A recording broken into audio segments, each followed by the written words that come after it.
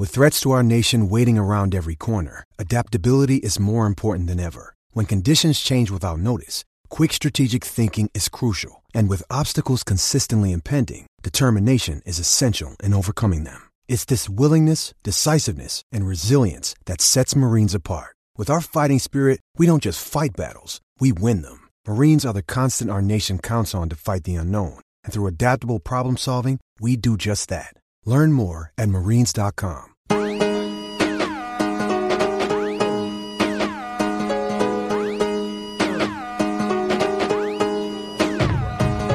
Hello and welcome back to the Liverpool Groove. It's a lovely day and I'm delighted to say that I am joined by LFC TV commentator John Bradley. How are you doing, John? I'm good, mate. How are you? I'm good. Thank you very much for joining me. It must have been a long season for you. Must be glad to get a bit of downtime. It feels weird. I'm still working at the minute. I'm currently doing a bit of. I'm actually watching the J League at the moment in Japan and doing a few games for them. So Nice. whilst the Premier League season has finished, work hasn't finished for me as of yet. But we're self-employed, so we take work wherever we can get it. You know what I mean? Yeah, definitely.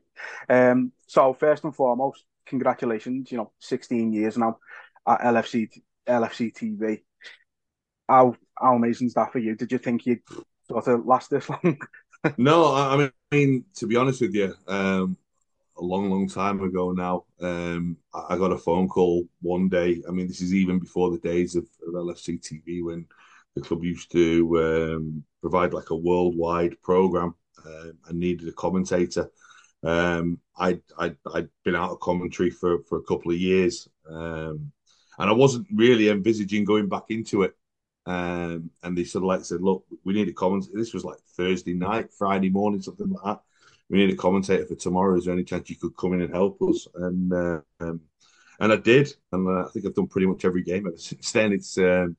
It's crazy, obviously the longevity of it, just what I've been through, both personally and professionally, working for Liverpool Football Club. I mean, brought up watching Liverpool with my dad, went all over watching Liverpool with my dad, and then to work covering Liverpool. I mean, it's just the greatest job in the world, isn't it? And that's one thing that I think about every day, really, and how lucky I am to work there. I'd been very lucky previously in terms of my grounding, my education as a commentator. I'd worked in the lower leagues, covering the likes of Hull and Grimsby and Scunthorpe. And then, within sort of 18 months of starting, I got a job doing Leeds. And at the time, this is on the radio, like sister station to Radio City over in Leeds, Radio Air.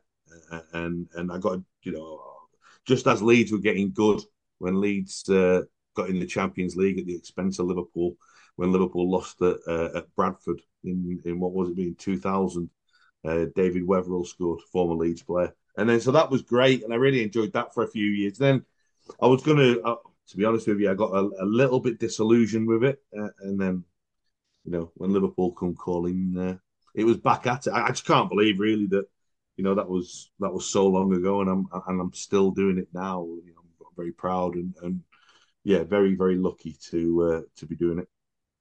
Yeah, like I say, you've been doing it a long time. Do you think it was only Liverpool could have brought you back? Do you think otherwise would it not have happened? Do you think? It's weird, I mean, just how some things fall into place. My love of football had gone a little bit. I was working more on the business side of football, and the media side.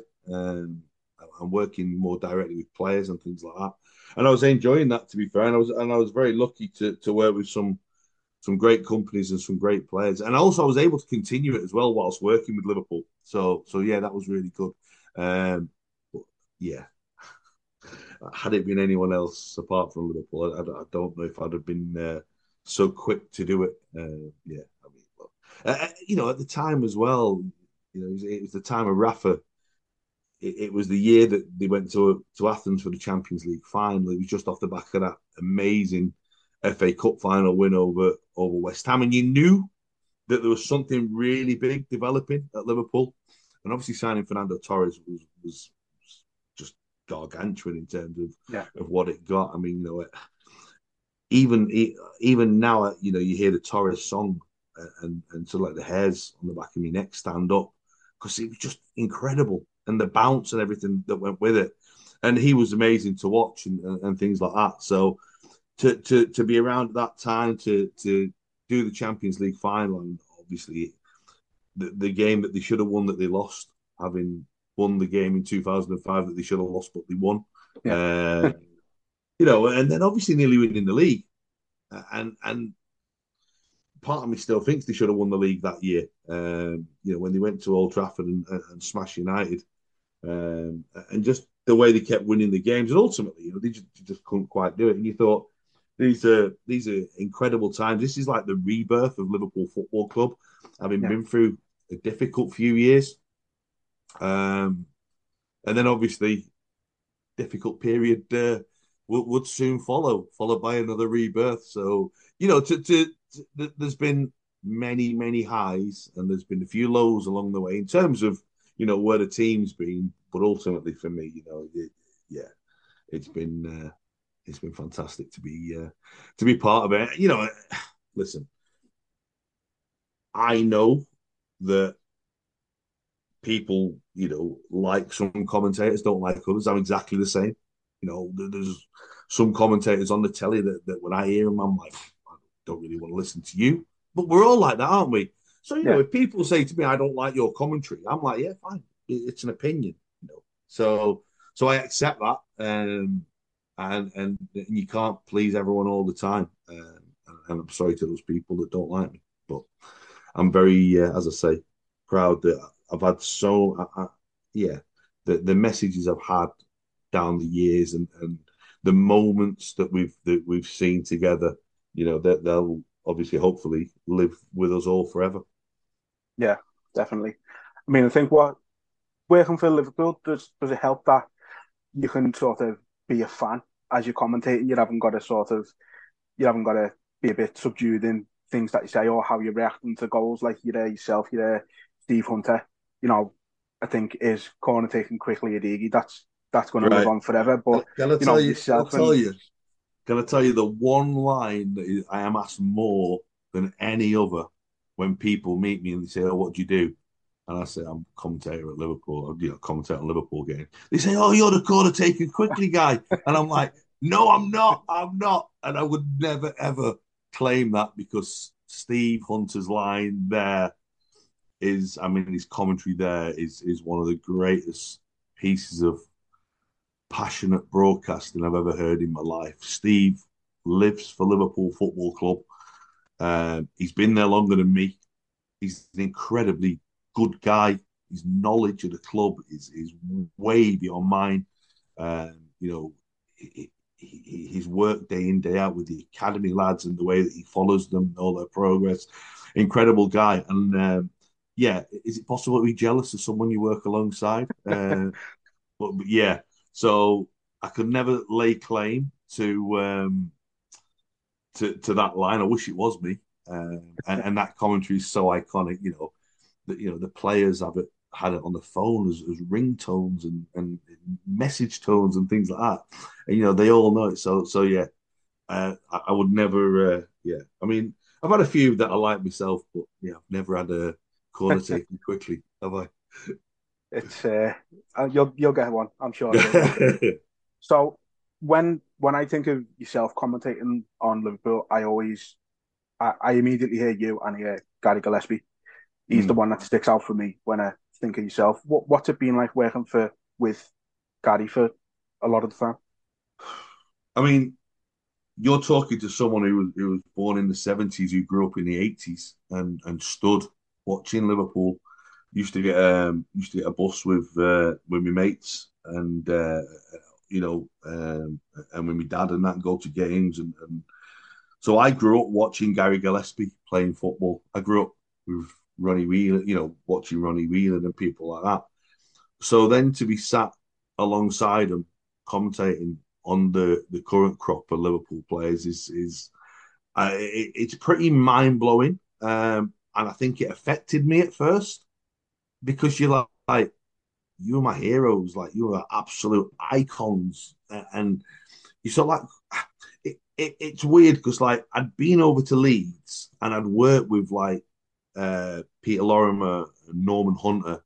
You know, we were the greatest players in Leeds history, but because I wasn't from the city and because I wasn't someone who grew up watching Leeds a lot, I only knew the stories about them. And also, they were a little bit before my time as well. It's like you respect them, but you didn't idolize them.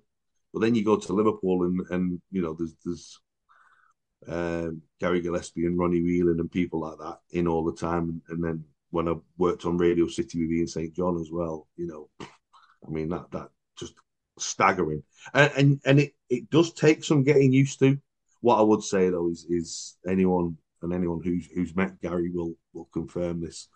That Gary Gillespie is the nicest man on the planet. He is just got such warmth about him, so personable, and you know it's like I went through some difficult time with me my little boy when he was born a few years ago, and Gary's support and friendship then, you know, was incredible. And yeah, he's a great guy, and it's really funny because I think we're at the stage of our relationship now where he's quite happy for me to take the Mickey out of him. So I found someone put on Twitter the other week. I think it was 87. Was it 87? The 3-3 game with Man United, where Liverpool were 3-1 up, and Gillespie had scored in the game, and then he was at fault for certainly one of the Man United goals when they came back to 3-3. And I was on the cop that day. I remember that game really, really well. Now, obviously, I didn't remember Gillespie being at fault, but it was quite nice to be able to highlight it and go through it because obviously we go through, you know, with the microscopic detail what's going on in the Premier League and Champions League and stuff like that now in the games that we watch. And Gary will call out bad defending. I mean, it's his job. That's what he does.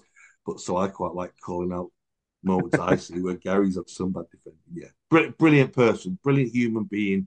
I know it sounds trite, and you know sometimes it might sound a bit blasé. People say, "Are you just saying that?" No, Gary Gillespie is a genuinely good person, and obviously he's brilliant at what he does, and he really should. I mean,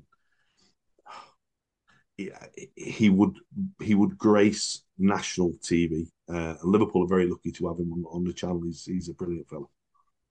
Yeah, I think it's amazing he doesn't get more work Mm. elsewhere, to be honest. But you know, that's our gain as Liverpool fans, I suppose. You know, like you say, he's absolutely brilliant and he's so insightful. And I think, again, that's a little bit before my time, the 80s and things like that. But I think Gary Gillespie stands out as one of those who's probably maybe a little underrated as a player. And Mm. maybe it's the same for his commentary and punditry work that he's maybe not sort of looked at. But, you know, if the bar is Gabriel Bonhor, he's cleared it 10 times, hasn't No comment. Listen, there's some absolutely terrible pundits out there right now. Some pretty poor co-commentators as well. The one thing that I would say is I like people who turn up with knowledge and having, you know, learned the game they're doing.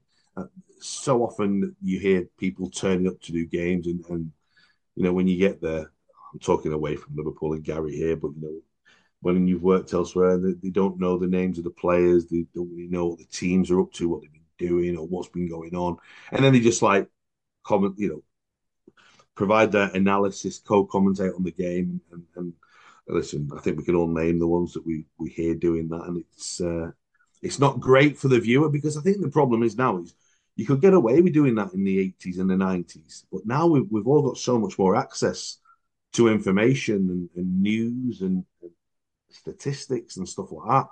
So you've got to be, you know, you've got to be on the ball, as we say. No, you know, everyone's under the microscope now when they come out with something. You know, if I get a stat wrong and stuff, within seconds someone tells me I've got it wrong. So that's it. We've all got that access now, so you've got to Just don't use them now. Just don't use stats and facts because then you yeah. can't be wrong.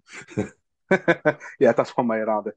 I mean, I see the likes of like Peter Drury and things like that, and the amount of notes they have for every particular game, and like every inch of paper is just covered in stats. Is that are you putting that amount of work into the games as well? Yeah, we all do. We always have done. We're quite lucky. I don't know. Does everyone know the secret about the access of commentators' notes that commentators actually have? Is that a big secret? I don't know. I don't know if I'm breaking confidence here. Um, Normally, there's about 30, 40 pages of notes available for every Premier League game. If you're lucky enough to, yeah. So listen, you do your own research, which can take a long, long time. And you've got to be sort of head down in your office, buried for a couple of days because you don't want to miss anything. You know, the most minute thing could come up in a game, and if you've got a reference to it, you know, obviously it's good for the viewer. You don't do it for yourself. I think sometimes people use it as a tool to make themselves sound clever. I think so. Yeah, maybe. And, Yeah, you know, maybe. say, look at me. I've got all this research. I've got all this. It's like, yeah, it's all well and good doing that, but you got the fella's name wrong.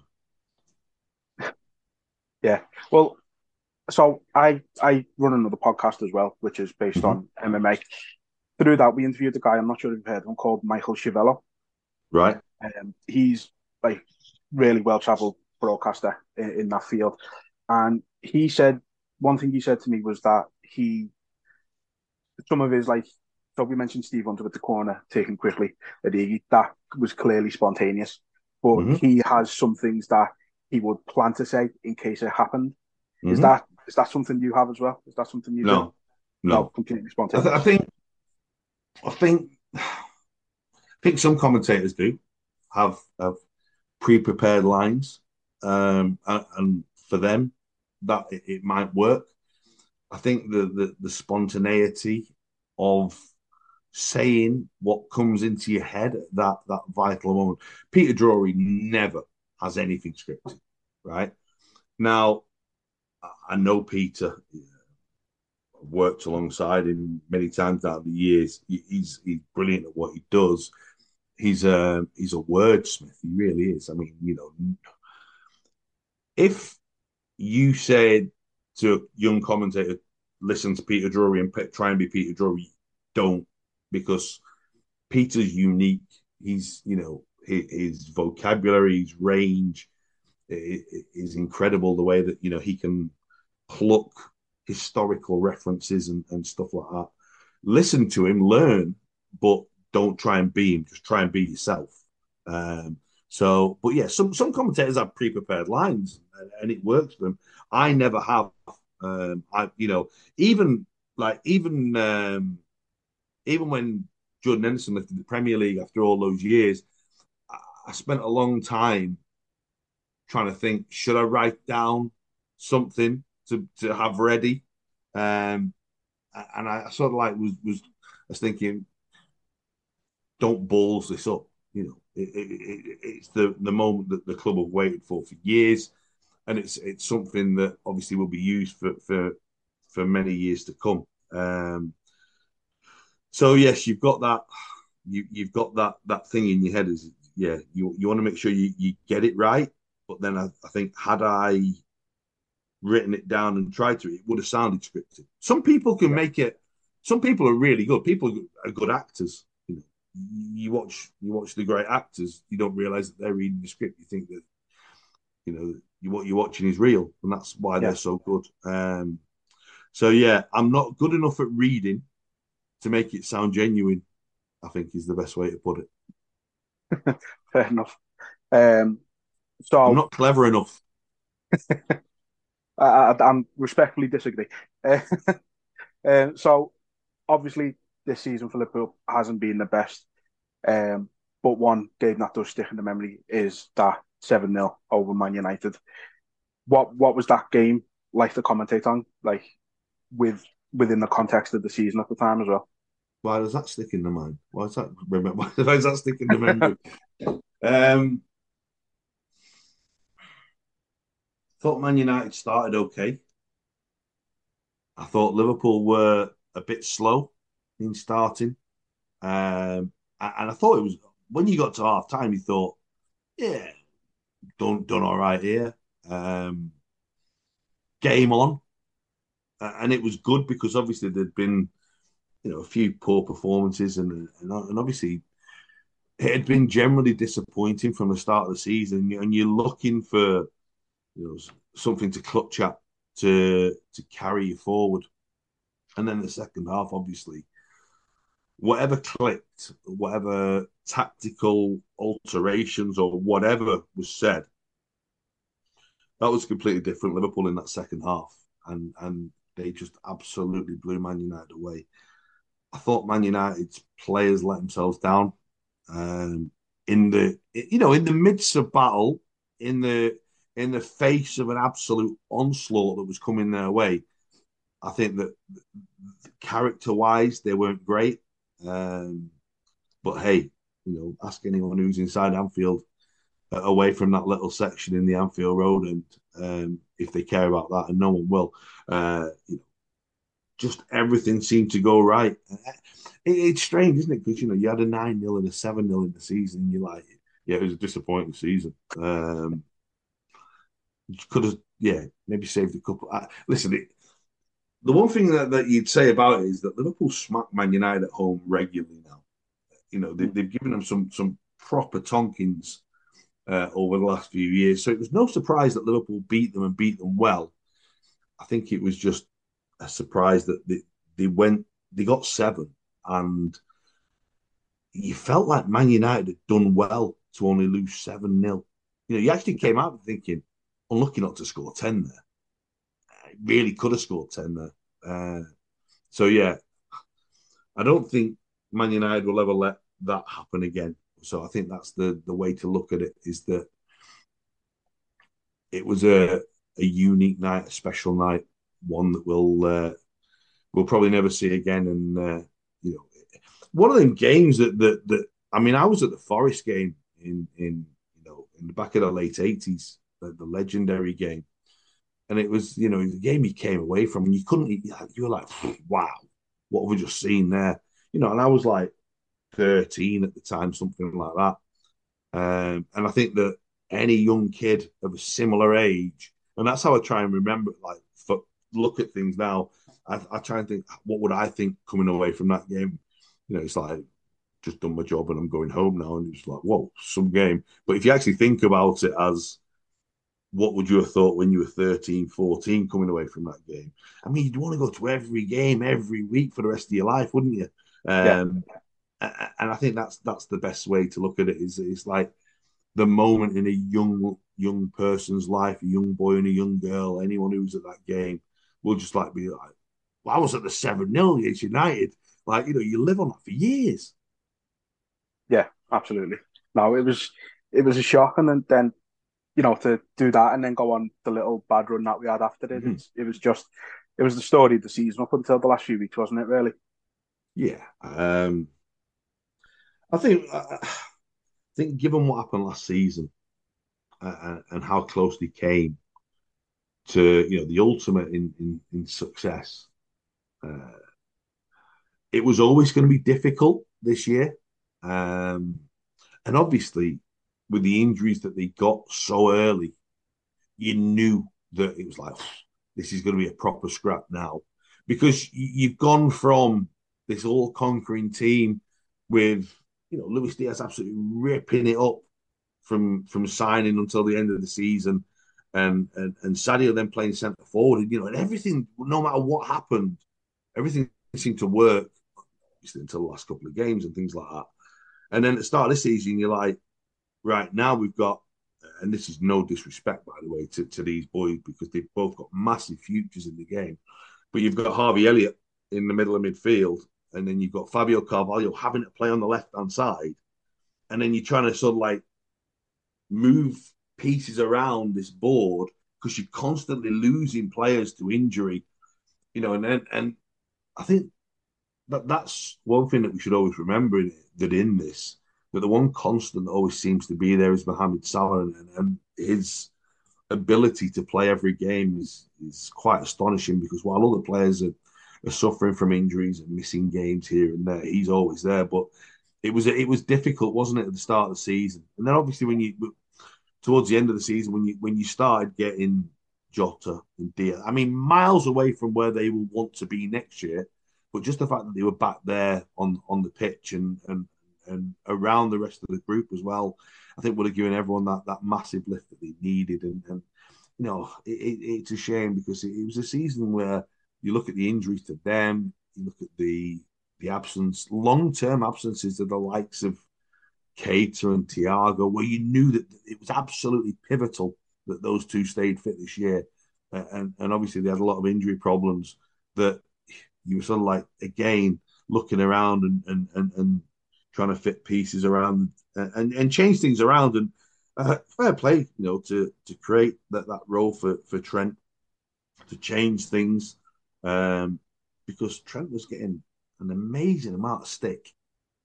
You know, he was getting hammered. This is an incredibly talented young football player who's only seen the highs of the game. I know, obviously, he's lost cup finals and lost out on leagues and stuff like that, but an incredible journey for him. And then this season, obviously, found it difficult. The leaking goals and stuff like that, and everyone was at him really, and that came off the back, obviously, of his difficulties with England as well. So Yeah.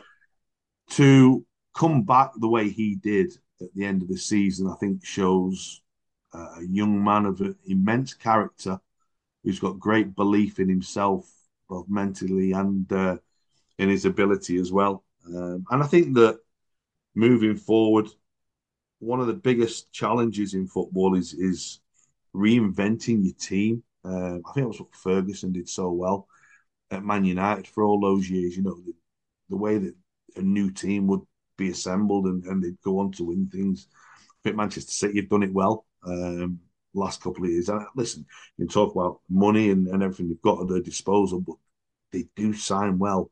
When you sign a Kanji and people like that for the money and Alvarez for the money, you've got to respect that. Yeah, you can say, oh, you've got Jack Grealish for 100 million and this, that, and the other. But they do it well. And that was Jurgen's big test. And I thought it was really interesting because I've done the Champions League for, crikey, more years than I remember now. About 13, 14, 15 years I've been commentating on the Champions League for, away from Liverpool. So I watched that Dortmund team develop, and then I did the final that they got beaten when Robben scored late on after Gundogan had scored for them, and you knew it was a really special team, and it was like Jurgen Klopp's this special manager, and everyone embracing him and everyone loving him, and he upsets referees. With Dortmund, he was upsetting UEFA and the odd person now and again because of his passion, his fire in his belly and everything. You were like, wow, this man's like the best manager in the world. You'd absolutely love him at your club. Little did you think he'd end up at Liverpool a few years later. Marriage made in heaven, by the way. Yeah. And you saw that team break up, that Dortmund team break up. And it was the one thing that was always levelled against him, that he never rebuilt that team. And obviously, subsequently, he left the club and moved on. I think that's a bit unfair. I think given time, they would have sorted it out and got themselves, back to where they wanted to be. But ultimately, the ending of that relationship was Liverpool's gain, wasn't it? Yeah, that's it. Um, so outside of Liverpool, I believe you're involved with the Icon series. Yeah, very, very For lucky. those who aren't aware of that, what could you just go into a little detail about that? Yeah, a few years ago, a good friend of mine who was a former football agent was tasked, shall we say, with putting together a group of footballers to play a golf event in Las Vegas and put it together, and it worked really, really well. That was before I got involved, and then had an event in Dubai as well, where he was based at the time. And then in 2017, when I first got involved, we had the Icons of Football golf event at the Belfry on the the iconic Brabazon course, and we put together great names of current and past players who have to be a great name to play in, and the names rolled off the tongue when you've got Gabriel Batistuta rolling into town and playing in it was in England against rest of the world side, and then obviously you had James Milner playing as well, and then and it worked really well, and the crowd that we had that week loved it, and then we went on to have a rugby based event to coincide with the Rugby World Cup a year later, and that was down at the in London, and again that was the Buckinghamshire Club, and it was great. And then we were having an event the year after in Japan, and we got to Japan and a super typhoon wiped out the golf course, so we just ended up having a week in Japan. But then we had the pandemic, and everything was really, really hard.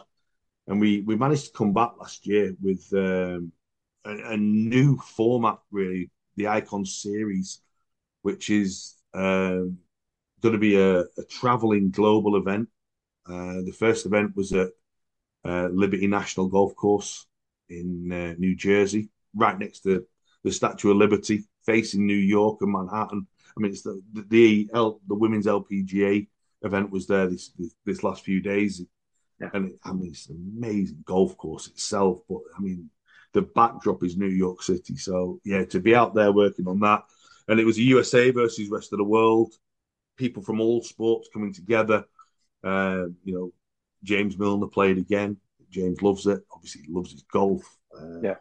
I'm really lucky. I've known him since he was 15, so we've got that relation. But Harry Kane played, and then we've Ashley Barty is the current Wimbledon and Australian Open champion, and then the USA team had these just amazing people from the NFL, the NBA, the NHL, and Major League Baseball as well. So yeah, I work within the media side of that. That's my day job now. That's what I spend most of my time doing. When I'm not commentating, we've got events coming up to tie in with the Formula One this year in Abu Dhabi. Then we go to Portugal, and we go to Japan and Las Vegas. Yeah, it's growing amazingly. And I mean, listen, when I talk about people like Harry Kane and people like they're already firmly involved. Then some of the talents from the tennis world and Formula One who are playing in Abu Dhabi. Yeah, again, it's one of them touch yourself. You've got to touch yourself really to I stood at the top of the Empire State Building with Harry Kane, and don't really expect to be in that position, do you? When you're a young lad, young lad growing up on the estates and that. And yeah, very, very lucky. I've been able to travel around the world with it, and we're looking forward to it. The pandemic, obviously, like for so many, nearly wiped us out. So to be back now and to be moving ahead with some really exciting times for the Icon Series, just really, it's brilliant to do.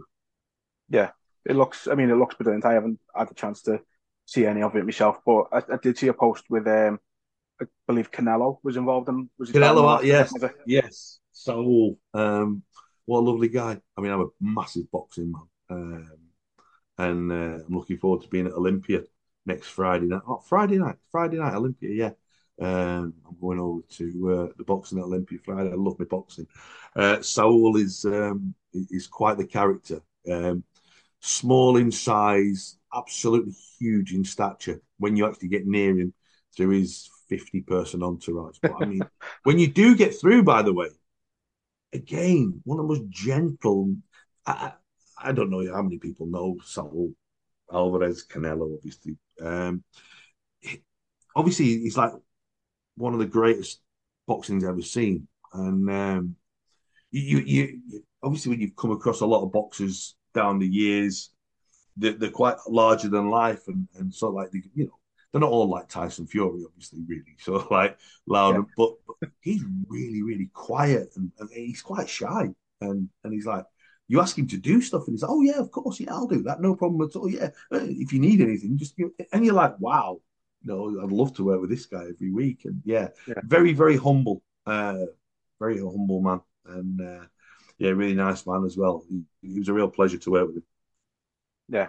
I mean, it's a testament to the Icon series that you are able to bring in people like Canelo, people of that stature. So, Yeah, you it's know, only going to get bigger as well. I mean, yeah, some of the names that we've got playing in the next 12 months, yeah, are the biggest names in US and global sport. So we've just got to tie it in with the different seasons. I mean, Pep Guardiola's played in our events, and yeah, it's quite funny because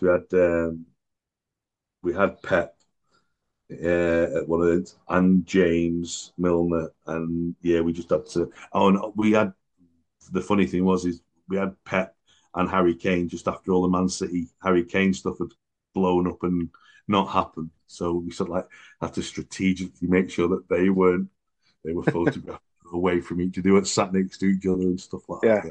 But I mean, Now, hopefully, I mean, it does continue to grow and becomes a massive event. mm, But no, glad that's going well. Um, One of my questions I did have was about you commentating outside Liverpool. Obviously, you mentioned you're going to be commentating on some Japanese football. Is it harder to prepare for games in leagues like that? um, I've done so many down the years that when you first start a new league or new teams or things like that, obviously you need to learn them. And with the Premier League, it's easy because there's so much information available for every game that you do. For instance, the weekend, I did a J League game and I did a team that I'd never done before. And obviously, what you normally do, I did a lot of the Swedish league and prior to that, the Russian leagues. And I mean, listen, it's dead easy when you do the Bundesliga, Serie A, and La Liga and things like that, because obviously there's so much information. When you're doing the Japanese league and you put in on Google, the two names, you might get sort of like 10 results and it's pretty random and from like weeks ago.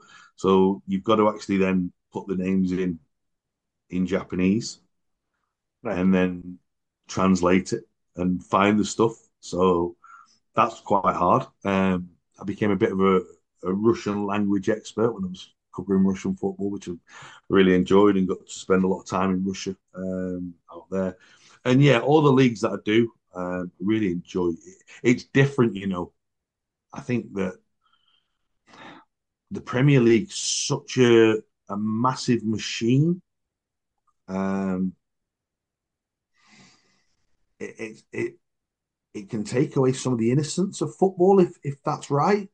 Do Yeah. you know, like with what the Premier League is now, this massive global commodity, and I think when you go and do the Swedish league or something like that, you get a little bit because you don't know the league and you're learning the places and be appreciative of the players and stuff like that and the journeys that they've been on and they're going on.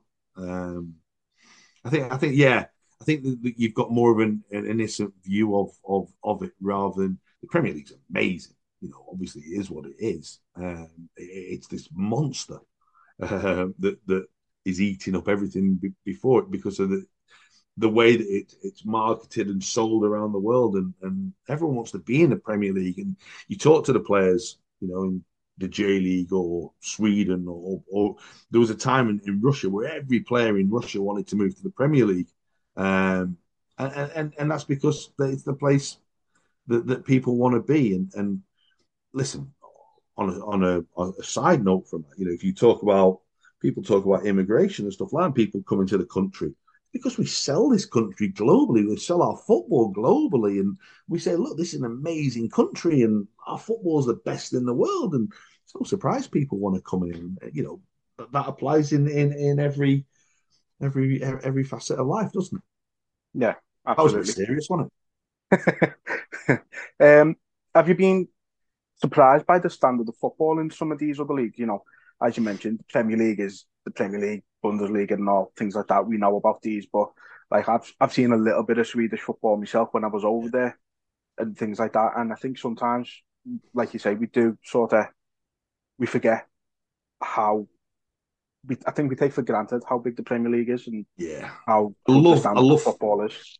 I love finding a player, a young player, and then it's quite, football's quite a small industry. So you come across obviously heads of recruitment, sporting directors, and stuff like that.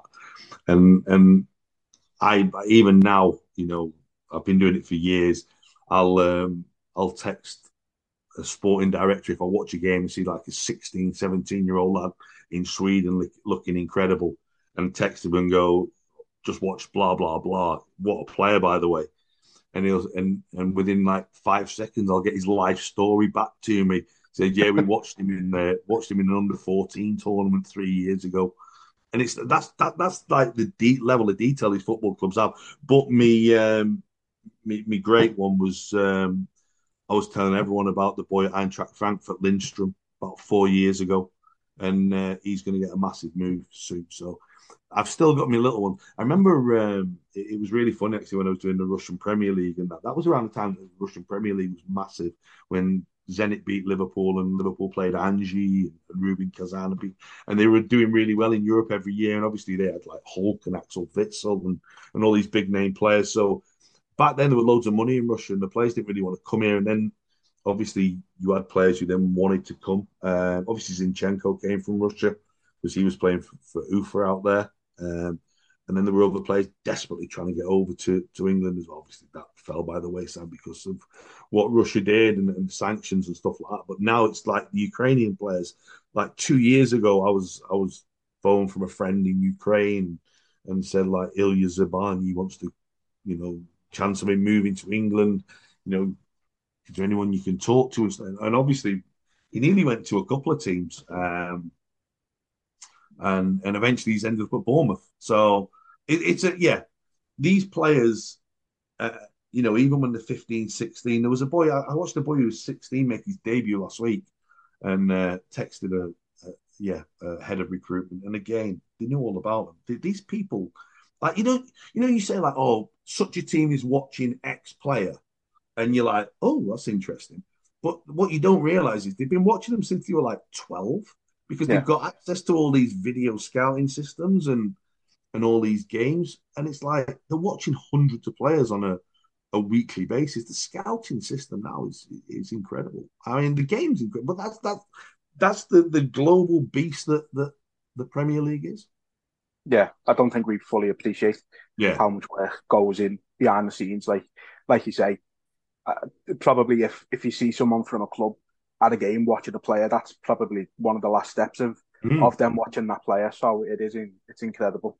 And they've already spoken to like probably 50 people about the boy's mentality, about the culture of his life and stuff like that. So yeah, I mean, sometimes it's not even bothering to go and watch the player in the flesh. I mean, a lot of clubs obviously still do, but it used to be that managers would go and watch games, wouldn't it? And then they'd decide, obviously, now it's sporting directors, heads of recruitment, stuff like that. But it's fascinating, really.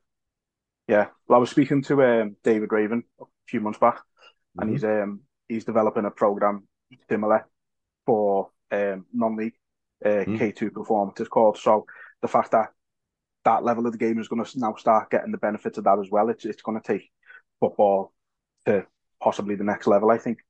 I mean, you got so many non-league players now who are playing like sixth tier, so like Conference North. They've all got agents now. Yeah, and these boys are on few hundred £100 a game, but because they want to get up to the next level and they want someone to keep pushing them, and fair play to them for doing that. Everyone's aspirational, aren't they? And everyone should follow the dreams. It's what we're here for. Yeah, and I think we're seeing more and more that these players, if given the chance, can make an impact at a higher level. You look at Pele Mapanzu, who's just come up with Luton from the conference all the way to the Premier League. He's living proof that it can be done. Absolutely, absolutely. Last question then, John, before I let you go. What does the ideal transfer window look like for Liverpool this summer? No comment, because it can be used against me in a court of law now. I think that obviously losing the players that Liverpool have lost means that it was always going to be a very active window. I think we've seen already, even in this early stage. I mean, the window's not technically open, is it, for another week and a half or so, Yeah, so something like middle of the month, isn't it? that. But not officially. But already, I think teams are already putting the, as we like to say, the pieces into place, and it looks exciting, doesn't it? Does. I think losing Firmino is massive. You only need to look back on his influence that shows he's not irreplaceable, but he's as near to irreplaceable because he was the system, he was the Yeah, man. So maybe this is all part of the regeneration of this Liverpool team. It's going to be a different sort of setup that we see moving forward. We've already maybe seen the first signs of that in Trent moving to areas and the way that they're playing. And I like the way that Cody Gakpo's starting to develop. I think that he looks really exciting. Wouldn't surprise me, maybe if they looked at adding someone else in there, particularly if one of the younger players moves on as well. I think that midfield's obviously the area. yeah. Losing Millie is massive on and off the field. Uh, I'm certain that wherever he ends up on the south coast in blue and white uh, will benefit from him on the field and off the field. I think he's still got loads to offer, and the way that he is in the dressing room will help that whichever team he plays for. On a serious note, moving forward. So yeah, I don't think anyone can sit here and say this player is going to be the right player because we don't know that. There's people paid a lot more money than us. I like the fit of the players that you see talked about. You like sort of the way that they've developed their careers and the way they're moving forward. I think that it's going to be a little different this year with the Europa League. I think that Jurgen Klopp will want to win it without a shadow of a doubt. You know, Yeah, don't even get into your head that he's not going to go out and he will want to win that. And I don't think it's not just because it completes a set. I think he wants to win everything, and that's the sort of man he is. And while we might see younger players and young exciting talent like Bajcetic, hopefully when he comes back as fresh and fit as he was when he came in last season, we'll see them playing a lot of the early games in the Europa League, which then allows you to focus on the Premier League and things like that. So yeah, it's an important year, I think, on and off the field moving forward. They will want to stupid comment. They'll want to get it right. Of course, they'll want to get it right. But the amount of work that's going into getting it right is incredible. And that's why these people are doing the job that they are. yeah. No, absolutely. I managed to But I managed to duck that question completely, didn't you answered it in a roundabout way, but we'll take it. Thank you for your time, John. Really appreciate it. I? Oh, pleasure. Um, Best of luck with everything concerned with the Icon series. And can't wait to hear you again next season on LFC TV. Yes, for your sins, unfortunately, you will hear me again. Listen, listen. I just want to say, I get so many messages on social media and people who I've met as well down the years as well that have said so many nice things, and it does mean the world, to be appreciated. We do this for the fans. We don't do it for ourselves. You want to be able to relay that moment. And Barry Davis once said to me, he was my absolute hero growing up, and I was very lucky to meet him and sit in gantries alongside him. And he said, people don't give a stuff about 99.99% of the things you say on a commentary. It's that 0.1%. If you can get that moment right, then you'll have done a good job. And hopefully down the years, we've managed to do that for the fans. Absolutely, absolutely. I can guarantee. And I've always enjoyed listening to you on LFC TV. As I say, you bring that passion into it that you don't get with your standard commentators. And I think I don't know if I speak for every Liverpool fan, but everyone I've ever you won't spoken speak for every Liverpool fan. No, I mean I hope I don't anyway. There's a lot of pressure now. As I say, can't wait to hear you again next season. Thanks, mate. Appreciate that. Best of luck with everything. Thanks for your time. Really appreciate that, mate. Sports Social Podcast Network.